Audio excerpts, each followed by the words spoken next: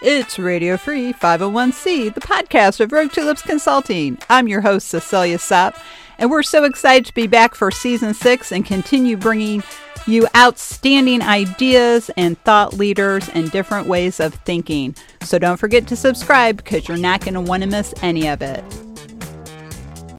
This week, I'm joined by first-time guest Johanna Snider. She's the CEO of Blue Cypress, and she's here to talk about AI advice for associations, and she's got a lot of good stuff. It's February 12th, 2024. Welcome to episode 228.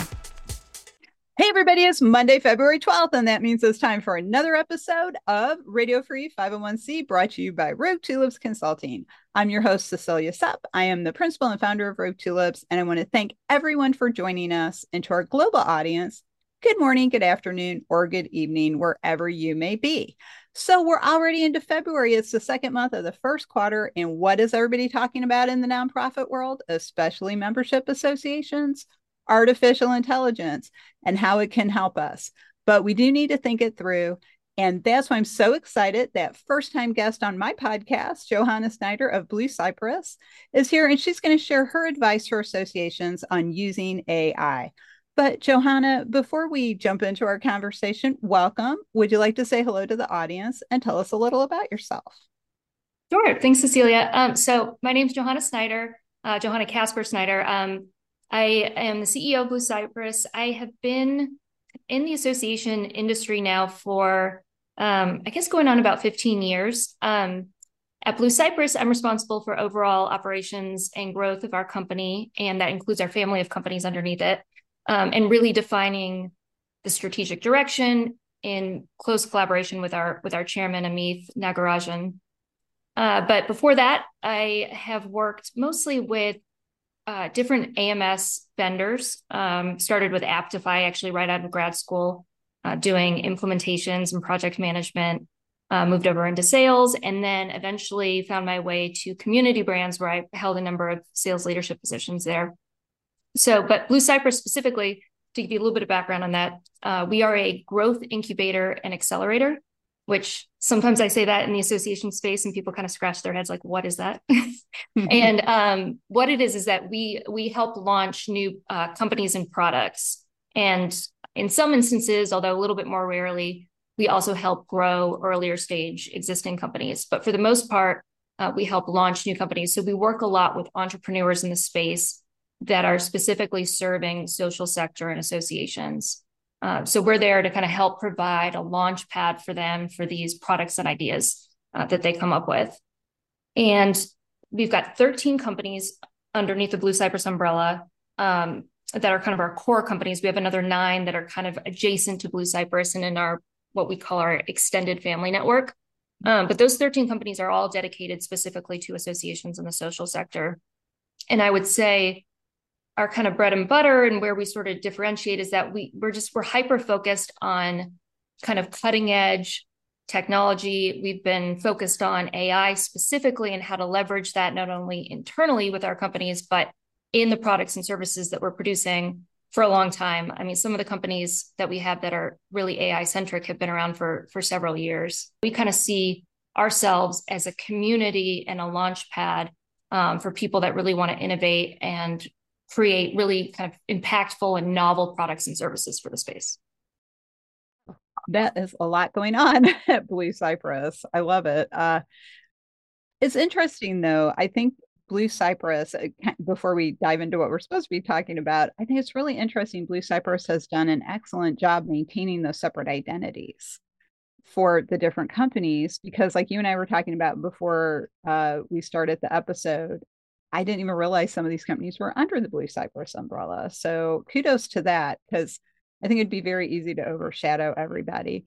I was also reading Blue Cypress is committed to conscious capitalism, which is a movement to not just think about making money and serving the stockholders or shareholders, but also just making sure that we're making society a better place. And I think that's something a lot of us in the nonprofit world, we know we could do it, but I don't think we realize just how huge an impact we could have if we all acted together. And when Elizabeth Engel and Shelley Alcorn were on the show to talk a couple weeks, well, actually, it was last month, to talk about their white paper on climate change. That is a big part of their findings is that what if all the nonprofits and associations within the nonprofit world got together and did something for climate change because we all have that little piece of the world that we're working in, and what if we made that place a better place?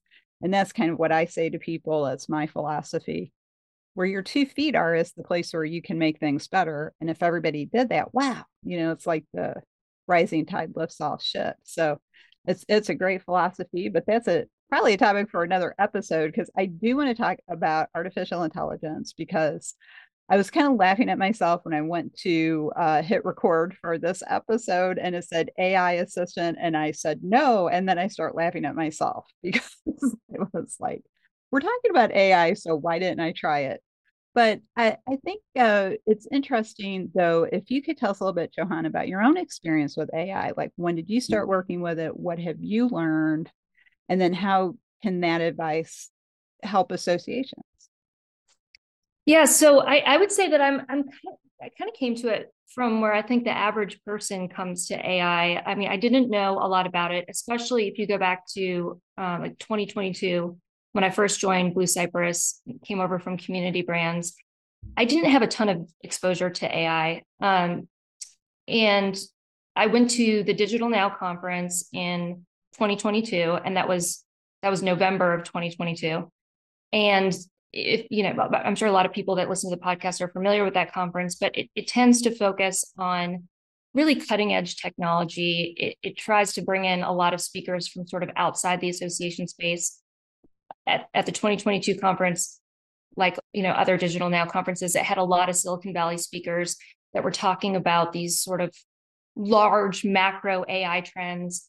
And my exposure to it was limited enough that I was kind of sitting there with my eyes wide that whole time. And then one of the days also was on Web3, which also was kind of blowing my mind. But I remember coming away from that conference and thinking, wow, there's so much just immediate tactical stuff that you should be able to do with AI. And then flip forward 3 weeks and ChatGPT, GPT 3.5 was released right at the end of November. So for me, it was just kind of really good timing because my mind was already sort of prepped from coming out of this conference with ideas and use cases. And so when that came out, I just immediately signed up for a trial account. And I would say generally just at Blue Cypress, we just tend to, because we work with a lot of startups, we just tend to be very agile and kind of open to experimentation. And I recognize that we also, because of our structure, we're kind of able to do that, right? I mean, some organizations that are a little bit more mature and operate in a different way, that can be harder to implement right out of the gate. But I just started experimenting with it because I've kind of always come from this mindset of just, how can I increase my output? How can I move quickly? I've always kind of come from a place of doing work in whatever job that I had of, how can I leverage existing templates, existing like books, best practices, so I don't have to start from scratch. How can I do more with less? So that kind of bootstrap mindset. So I feel like I was already sort of, even though I wasn't experimenting with AI yet, and I didn't know much more about it than the average person, I felt kind of already primed to be able to sort of experiment with it. So in that way, it was actually really easy to just quickly adopt it into my work stream. So that's my personal experience. Blue Cypress actually is different from an organizational perspective. We have ties to AI going way back. I mean, Rasa, which is one of the companies in our family, is an AI newsletter, and that's been around now for 7 years. So they're kind of like the OG of of AI products in this space. And Amit is someone just as a technologist and as a he's a developer at heart too. He's always been kind of learning about it and sharing that knowledge. So Blue Cypress, I would say, was even in a better position than I was. Someone coming from more of a business mindset to take advantage of it, but I was at least just open to it and ready to experiment with it when it came along. Oh, well, that definitely makes a difference having that experimentation mindset because I know a lot of associations, especially within the nonprofit world, do not like to take risks. They don't want to try something new because what if it doesn't work? And that's why we get stuck in that that's the way we've always done it mindset, which ends up getting us stuck in a rut. And I think AI has really done a lot to shake a lot of us out of our ruts and think differently about how we work and how we do things. I've said many times, like in podcast conversations with others and in my blog post, not a real fan of generative AI at this time. I love it as a research tool. I think it's awesome. And I do know a lot of people use it as a tool within their association to do all those things you just said, save time, make your work more effective as opposed to efficient. So, what were some of the things you personally learned from doing AI that maybe other people could learn from and maybe apply at their association? So I would say there's a few things that I use it for just on a regular basis that I think would absolutely apply to associations. And I do want to caveat it because I do think you bring up an important point that you do have to be careful with these things, right? So you want to have some, policies and best practices in place within your association if you are going to encourage this experimentation. And one thing that we were actually talking about before we started recording the podcast is just as a best practice. First of all, I never put sensitive information into ChatGPT. It's just not a good idea. You should never do that. But even when I'm putting in information that might have just like some, you know, things that I just feel like it's not sensitive, it's not confidential, but I'd rather just redact this. I generally redact a lot of information ahead of time before I even put it into ChatGPT. So I want to say that is kind of like a good general best practice. We're fortunate enough that we've also adopted Microsoft Copilot, which kind of gives you that added level of assurance because it's in your Microsoft tenant, right? Rather than going to ChatGPT. So that's kind of a different layer too. But I think there's just a lot of kind of low hanging fruit that's really easy. It doesn't involve sensitive information that you can use it for just kind of right out of the gate. For me, I use it a lot of times for just ideation. So we're coming up with a new product concept, and I want some ideas on the name of the product, or even if we're hosting an event, which would be more applicable to associations. What do we want to call that event? What are some ideas for session tracks and topics? That's all things that you could easily use ChatGPT to kind of help get you started. So I use it almost, I think of it as kind of a colleague, maybe kind of a colleague with not quite as much experience. So I'm going to have to feed it kind of more information in the context and the direction I'm thinking about and going in. But I treat it kind of as a colleague and going back and forth. Well, what do you think about this? How about this? What if we tweaked this just slightly? Because I don't really think that let's say that title of that session really speaks to Gen Z or, whatever it is. So I use it a lot for ideation. One area that I just think is so ripe for associations in particular that I use it for is content repurposing. So if you have existing bodies of content, publicly available content, so often it could be like educational content, marketing content. I'll actually feed it that content and then ask it to repurpose it in a different format. So let's say, for example, you're an association and you're sitting on some old, articles or white papers, but you think, well, really, in this day and age, a lot of people are really interacting more with short form video.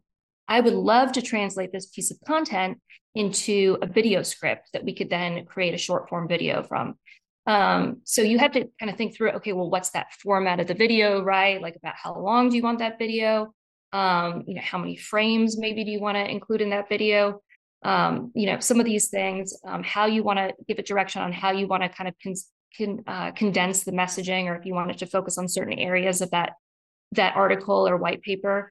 But that's a great way to use AI, I think, is just if you're as an association, you're sitting on so much valuable content.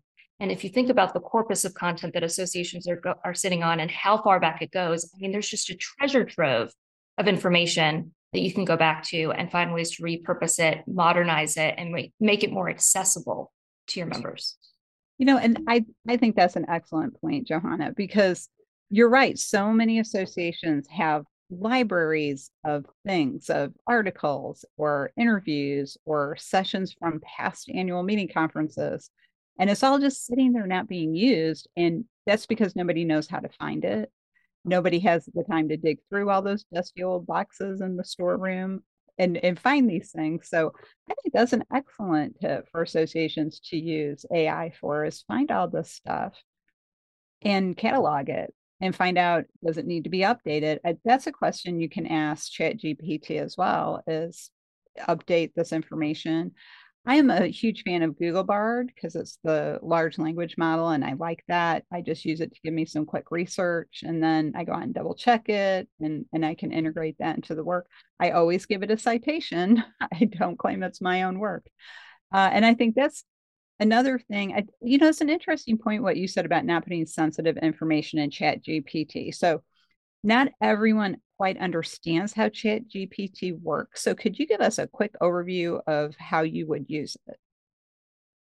Yeah, so so there's a few steps that I usually take when I'm using ChatGPT, and a lot of this actually I learned from an AI bootcamp that Thomas Altman and Dre McFarlane ran, and that we've had all of our internal staff go through at Blue Cypress. But they really explain that these large language models are really next word predictors. And so even if you're putting in a bunch of text and prompts, really they're looking at each of those individual words, and the algorithm, kind of at its simplest form, is looking at what's the most likely next word. And if you think about it that way, then you can kind of understand the way that these large language models operate, and you can think more about what's the best way to prompt it. So for me, I probably most often do kind of chain of thought responses, or I'll also like kind of stagger the information that I'm putting into the model. So I'll give it some back. I won't ask it to actually execute on something until I've kind of given it all the background information, confirmed, and had it recite back to me exactly what I said. And then I'll ask it to actually execute on an activity. So to give you an example, let's say I'm working on a go-to-market for a product within our company, and I want to think through some different sections of that go-to-market. And I already have a bunch of raw notes and information that I'm thinking about in terms of how I want to incorporate that. I won't just go in there and say, "Give me a full go-to-market." I'll talk through it kind of step by step, and I'll go through kind of each section that I want to get kind of some raw content for or approach to, and I'll have it spit that information back to me. And as I'm prompting it and grounding it with that context, I actually learned this on a different YouTube video, but I'll ask, "Do you understand?" On these different prompts, and have it kind of confirm that back to me, and it just results in a lot better output from the LLM if you kind of go through that step-by-step process. And the other thing you can do, that's kind of an example of me going kind of step by step in terms of asking it to perform certain tasks. But you can also go back and ask the AI how it actually arrived at the information, or the summary, or the whatever it is that it's outputting. But you can ask it how it arrived at that, and ask it to break down the steps that it went through and why it provided that response, which can also help with that transparency, and kind of give you a little bit. I mean, AI is such a black box to a large extent in how it works, but it can give you just a little bit more information on how it's arriving at that conclusion, and also help you with future prompting if you're still refining what you're trying to get out of it. Interesting. So I hear a lot of people say they talk to Chat GPT. So do you actually talk to it through your microphone, or when you're talking to it, are you typing? So actually, it's really funny you said that. I do use it on my desktop and type into it a lot, but I actually find it's more efficient for me to use ChatGPT from my phone. Mhm. A lot of times, I always take a walk, during the day, just to kind of get out of the house. Like a lot of people, I work from home, and if I don't do that, I end up on my third floor, all day without making I it know up. what you mean. But what I'll do sometimes, which is actually extremely powerful, if you think about the way AI works, is you don't need to give it perfectly crafted, grammatically correct prompts, because the AI is really just looking at like word by word and then piecing together based on all of its knowledge, like what it is you're trying to say.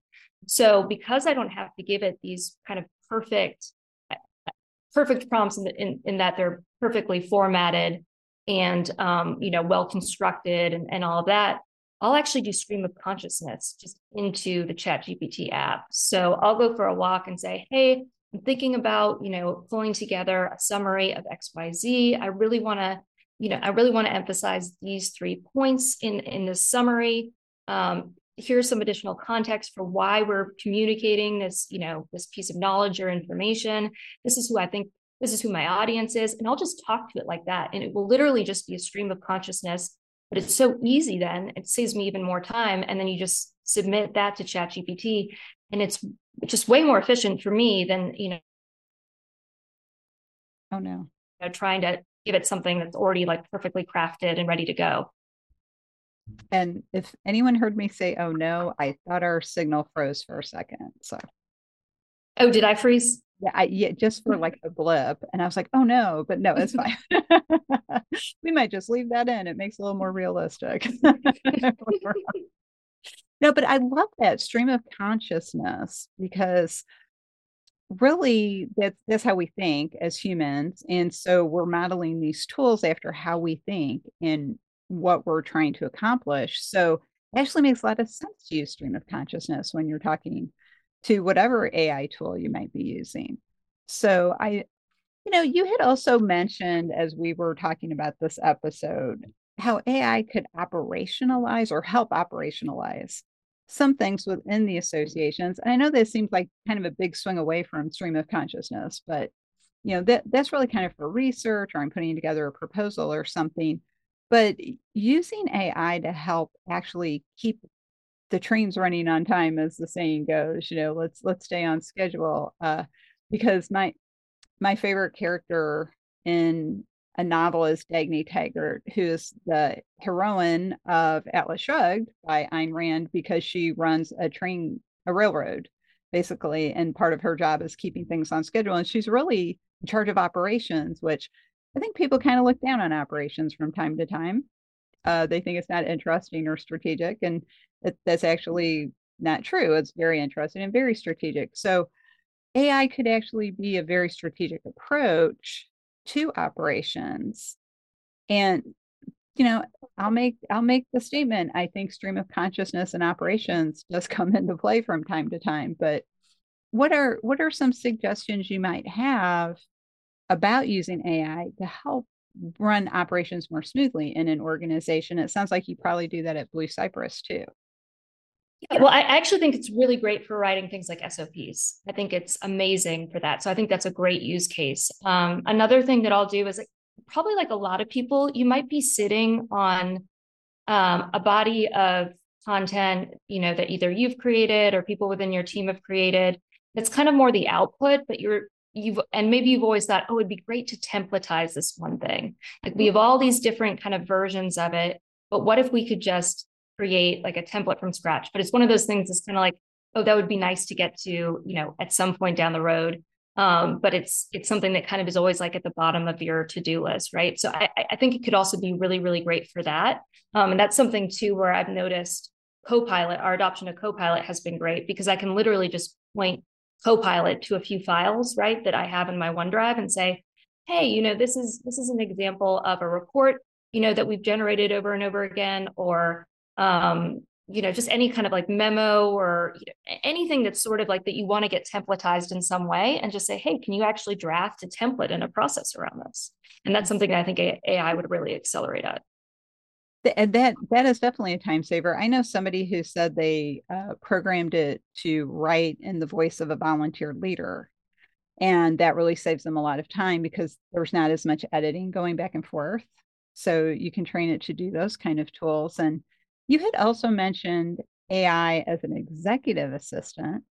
And I said, ooh, cool, because that kind of supports the operations topic, kind of a subtopic. So what are some things an association might be able to use AI as an executive assistant to do So besides I've used supervise?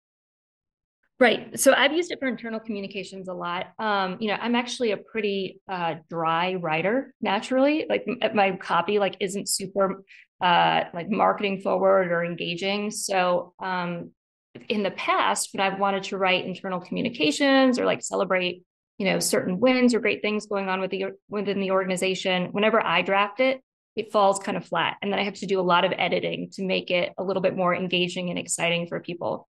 So I don't really have to worry about fussing around with that anymore because now I just drop it into AI and I give it some direction on kind of tone of voice. Maybe I even want to include some emojis, just like make it easier for people to quickly process it and read it. So it's really great for time savers for things like that, for internal communications. Also, if like maybe something that I wrote think it's great, but it's just like, it's really long. I'm like, no one's going to read this when it comes into their inbox. Can we make it a little bit shorter and just, capture the key points? So it's great with stuff like that. I'll actually also use it, which is kind of, I'd be curious to see if there are other people out there that are doing this as well. But I'll do it we have a fractional general counsel that works at Blue Cypress. He's part-time. But a lot of times to save time, if let's say I'm reviewing a contract and I know that there's a business reason that I want to modify a certain clause. But normally I would just go back to our general counsel and I would say, I don't want to, allow for this. I want to, rewrite this clause, basically saying XYZ. I can actually use AI to do that first draft, and it saves me time with my general counsel. And it's actually really good at the first drafts. I mean, usually when I do send him those, he comes back, he's like, "This is pretty good." You might do a tweak here, a tweak there, but it's actually really good with doing those initial drafts. And obviously, like nothing sensitive, it would all be just like regular standard contract clauses that wouldn't be sensitive in terms of using the AI for it. But it's been a time saver and a money saver for us in terms of being able to do that. Wow, that's amazing. And then you don't have to hire as many staff, obviously. So that makes the staff you have more focused and more effective. And for the people in the audience who wonder why she keeps saying effective instead of efficient, it's because I minored in management in college. And that was one of the things I learned that really stuck with me. Efficient means you just get it done quickly in a timely manner with as few moves as possible. But effective means that has a lot of impact. And so AI is effective in delivering that impact. So that's how we can use AI to help associations be more effective in supporting their mission and pursuing that. So earlier, Johanna, you had mentioned policies, having internal policies about AI. And that's really important. And a lot of people are talking about that more and more. And people are writing use policies and citation policies and when you can use it, when you can't internally. But are there other concerns for associations or really any organization when it comes to integrating AI into their organization and using it on a regular basis? Are there any other things we should be aware of? Well, the policies are really important. And I think doing some education around what is sensitive information and what isn't, because I think a lot of people throw around, oh, we need a policy document, but does everyone in your organization even know what kind of falls into these different categories or classes of information? A lot of people probably don't. So just doing some education on that, I think first and foremost, is really important. But then beyond that, I would say coming up with some ways that you can have sort of a safe and easy way for people to experiment, whether it's developing some internal use cases that just make sense, right? And that are also just good examples. Like I always kind of go back to sort of like generic communications, marketing communications, because that's all external public information anyway. I mean, those are some really easy ways to start with AI. And if you have some of those examples, I think it also helps people know where to get started. And then the other piece, I think, is just giving them access to education and having a forum internally where people can talk about that. Whether it's, let's say you're using, Microsoft Teams or Slack, maybe it's having a channel there where people can share information and use cases, or whatever it is in your organization. But I think having an open dialogue and putting some structure around it too, like something that I've seen that's been really effective at some of the associations we've worked with that have implemented AI is that they will do these kind of like breakout teams within functional areas where they'll get together within that functional area to talk about, does AI make sense in the area that we operate, and what are some, safe, good use cases, and then coming together then as a broader organization across the association to then share that through a spokesperson from each of the different areas. I think that's a really, really effective way to kind of get it contextualized more for, your specific role, but then also share that information across the entire organization. Yeah. And I actually think that the nonprofit worlds and specifically association approach to doing things slowly is probably a good one here because people I think kind of are jumping into AI. Oh, just let the AI do and kind of abdicating responsibility. So that's a very thoughtful approach. I really like that because people are getting together. How can we use it? What is it going to be for? And then share that with everyone else. And I think that's a great way to handle it. And you're in a big complex organization. So that's probably really important to do that. So as we're I know we could go on and on about AI and all the different things, but I did want to talk with you before we wrap up this episode.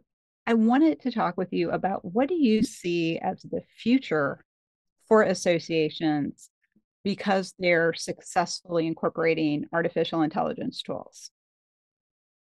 So for associations, and actually, so I was a co-author on Ascend, which is a book that we wrote on AI for associations, written by Amit, and a few of us were co-authors on it. But we talk about this moat that associations have in terms of their assets. And really, it comes down to kind of three areas. One is their brand reputation, which is something no other organization, right, outside of the association space, is really going to be able to compete effectively with that sort of brand recognition that and knowledge and respect that the associations built up over the years. And then there's also the content that they're sitting on is the third kind of asset and moat that they have in terms of what they provide to their members. So it's the brand, it's the content, and then the final thing is the network and the members. So it's thinking about, okay, if those are the three like kind of key assets that really differentiate us as an association from any other, body, within the space, whether, it's a for-profit organization or whatever it is, if those are kind of our key assets and our moat that protects us and makes us, really valuable in this space, how can we use AI to enhance that, right? And so I think looking at content is incredibly important. But then I would say there's this important kind of prerequisite that we actually didn't get a chance to touch on today, that's related to data that I think is really important. Oh, And yeah. that is, yeah, so as an association, you can't really start to leverage AI internally and effectively if you haven't really gotten control of your data and gotten it into one central place and also gotten your data into a place where it's like accessible and it's clean. So I would really encourage associations to implement, which is something we've actually implemented at Blue Cypress, is a CDP or a customer data platform where you're basically piping in data from all of your different systems into one central location. I mean, a lot of associations do this with more of a data lake approach. CDP is a little bit of a different approach in that you can just do a little bit more with the data in a CDP. And there's more resources that I'm happy to provide kind of as a follow-up to that. But I think getting your data in a good place is just such a fundamental prerequisite because there's little things that you can do just as an individual person, right, in terms of your operational output within the association. But that's not going to really move the needle in terms of the association and what you deliver to your members, in a strategic way. So you've got to have your data sort of in one central location to be able to layer AI on top of it and really get those insights that are going to propel the association forward, that are going to enable you to become more personalized in your interactions with your members, that are going to allow you to uncover trends that you wouldn't necessarily be able to uncover before, just because, the rapid change in AI and the pace with which we'll be able to do data analytics and analysis moving forward. So I would say if there's one thing, kind of my parting thought would be, if there's one thing associations should be doing now, it should be looking at their data, getting it into one central location where it's not, just individually tied up in all these disparate systems, so that you have this kind of good foundation and groundwork to then layer in, AI initiatives related to personalization, related to data analytics, that will better equip you, right, to take advantage of AI and the opportunities that you're going to have moving forward.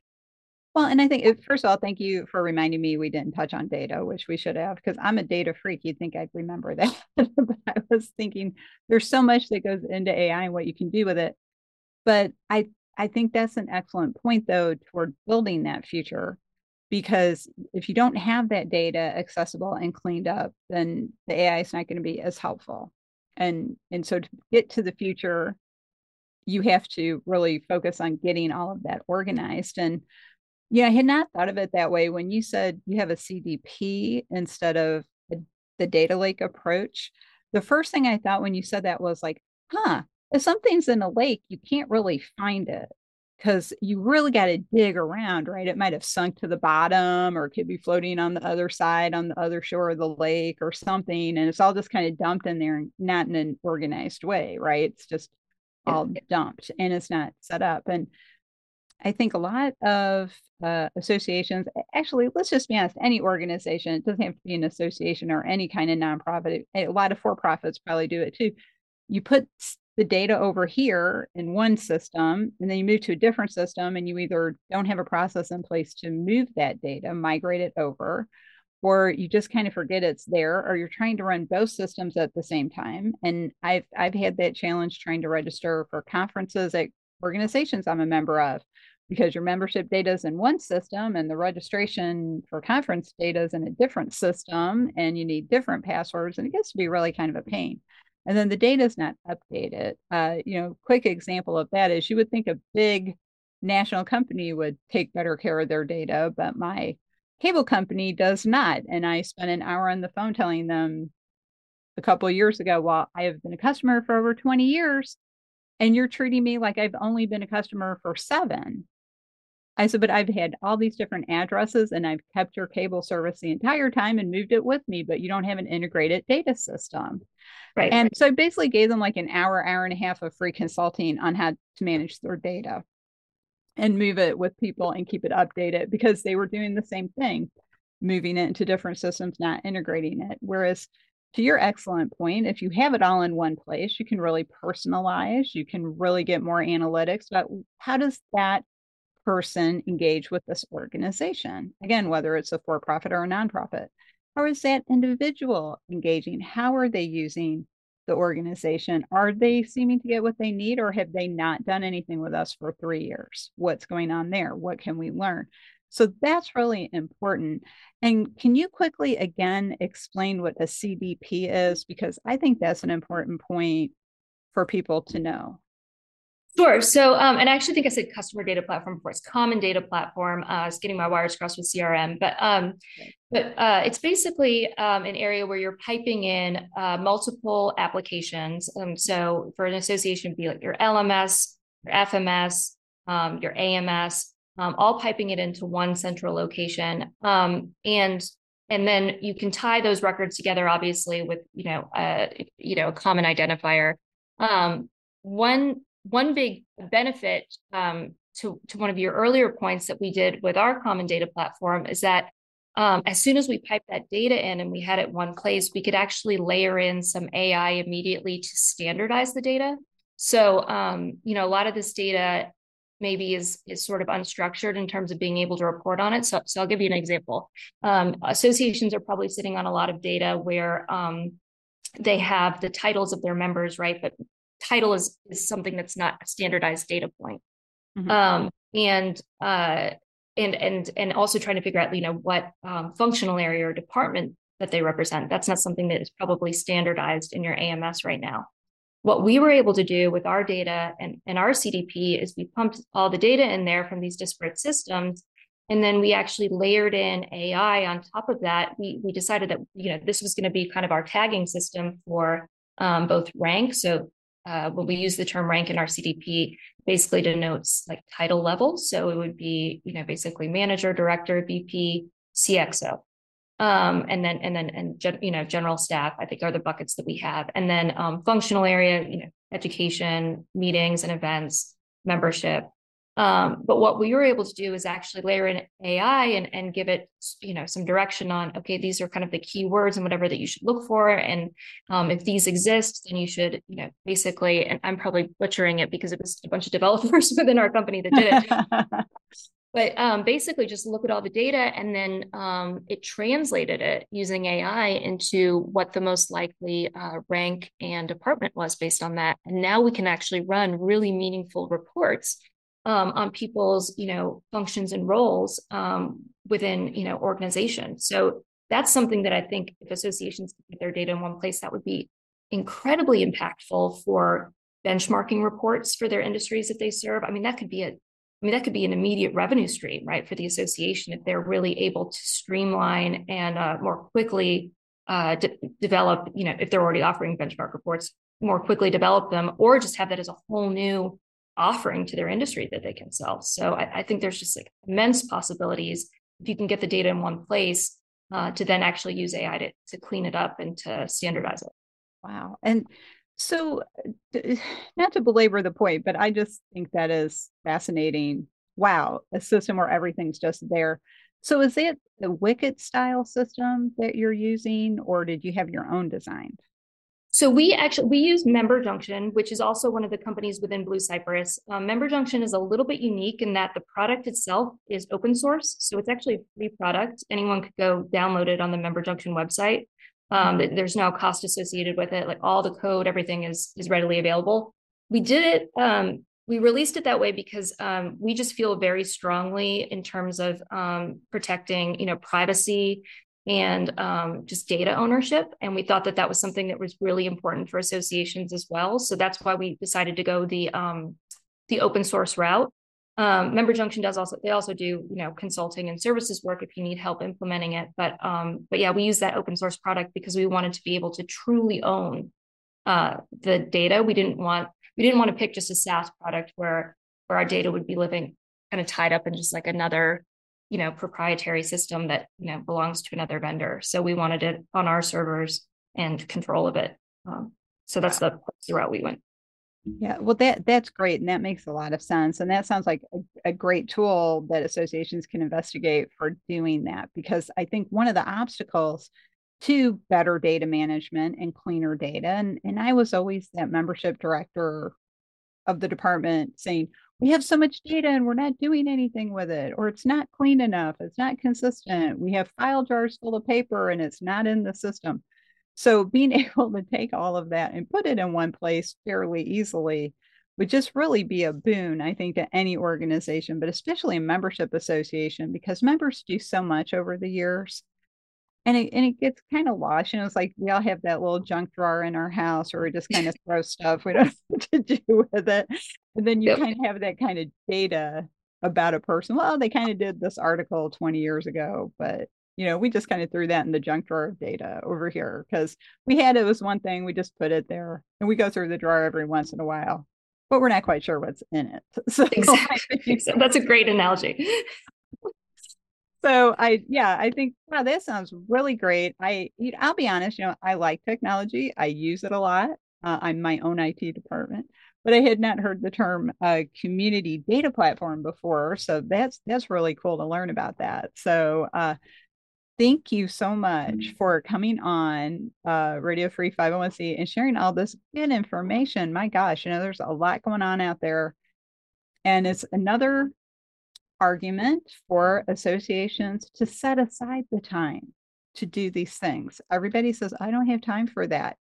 But yet we always have time to clean up the mess that gets made because we don't do the lead work on things. So thank you for all this. This has been awesome. I've really enjoyed it. A really different perspective on AI, and your personal journey of AI is really interesting too. So I want to thank you for sharing that. And before we wrap up, I always like to ask my guests, what's the one thought you would like the audience to take away today? And how can they get in touch with you if they want to follow up? So my the CDP actually was one thing that I did want to leave with. But the other thing I would say is, if you are thinking about experimenting with AI and you're just not sure how to get started, I do have like a couple of suggestions of kind of use cases that might be easy, low-hanging fruit that you could think of. And it could even be something related to your personal life. So, one example is what we talked about earlier. Think about something that you've created numerous times that you could feed into AI and just create a template from that would save you time moving forward. That would be like a very easy something to just pick off and get benefit from. Another piece would be the content repurposing, which I think is especially applicable to associations. That would be something that would be really easy to try out, especially if you work in education, or if you work within marketing and associations, that's just a really kind of exciting thing that you could do to try it out, and a very kind of easy, low risk, type of thing as well. And then the final thing that I think, which you could also probably use like a personal life example for, which I have an example of, is think about something that maybe you would want to start from scratch, but you know that you want it to follow either a certain template or a certain writing style or a certain format. And you have access to an example that you could provide. So one example, this is a personal use that I use for it, is that I have two young kids at home, and I had read that, the ages of my kids are 3 and 5, that kids at that age really struggle with transitions. And I read an article that said, it's really helpful if you can actually write yourself a personalized story for your child, talking about that transition, but using them kind of as the key, person in the story, so that they identify with what's going on and talk about that specific transition that they're going through. So maybe it's starting a new school or something like that. So, but I thought that's great, but I work full time, and when am I ever going to sit down and write a children's book? And I don't even know how to structure that. But this article actually had 2 examples of these books. So I threw them into ChatGPT, and then I said, okay. And obviously I didn't share my children's names or anything, but I said, and my example was actually that they were starting a new school. And I said, here's some examples of this format of stories. I want to make my kids, the main character in this story. And I want it to be about transitioning to a new school and explaining to them what that means.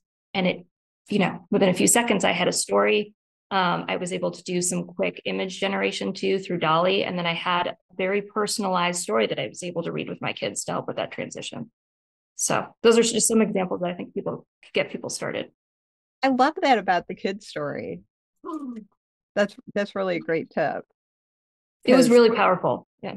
Wow, that's fantastic. Well, and those are all really great ideas for, testing it out too. Some people are cautious. I'm not so much a cautious person as a kind of I don't know about this. One of those things that can kind of go off the rails if we're not careful. So, but those sound like really great ways to get familiar with AI and AI tools and how it can help us in our daily work in life. That's wonderful. So, well, Johanna, how can people get in touch if they wanted to follow up with you? So you can definitely reach out to me on LinkedIn, Johanna Casper Snider, Casper with a K, Snider with an I. Qualify both of those. You can also reach. Is it okay to share email over this? Oh yes, of course. Yeah, email's okay. Great. Okay. So johanna.snider@bluecypress.io is another way to reach me. Great. Well, thank you so much. Well, this has been a great conversation on AI and associations, full with lots of great advice for us all to look to. So I want to again thank my guest, Johanna Snider, who's CEO of Blue Cypress, for coming on and sharing all of these great insights and ideas. But we have to go rogue for now. We'll be back next time with another exciting episode. So please don't forget to subscribe because you don't want to miss a thing. If you'd like to learn more about Rogue Tulips Consulting and how we can help your company or organization bloom outside the box, check out our website, roguetulips.com, and you can see a list of our services. If you don't see what you're looking for, let's have a conversation because we can probably still work together. We also have all of our fees on our website because we believe in transparency. Now, if you're a curious sort like Johanna and myself, and you want to get some education, maybe to renew your CAE or you're getting ready for the CAE exam, we also have an education program, Rogue Tulips Education, formerly the 501c League. It's a program so big, it has to have its own website, the 501cleague.net. You can look at our courses for the spring session, which are geared toward the May exam. So thanks again, everyone, for joining us. And on behalf of Johanna and myself, we'll see you next time.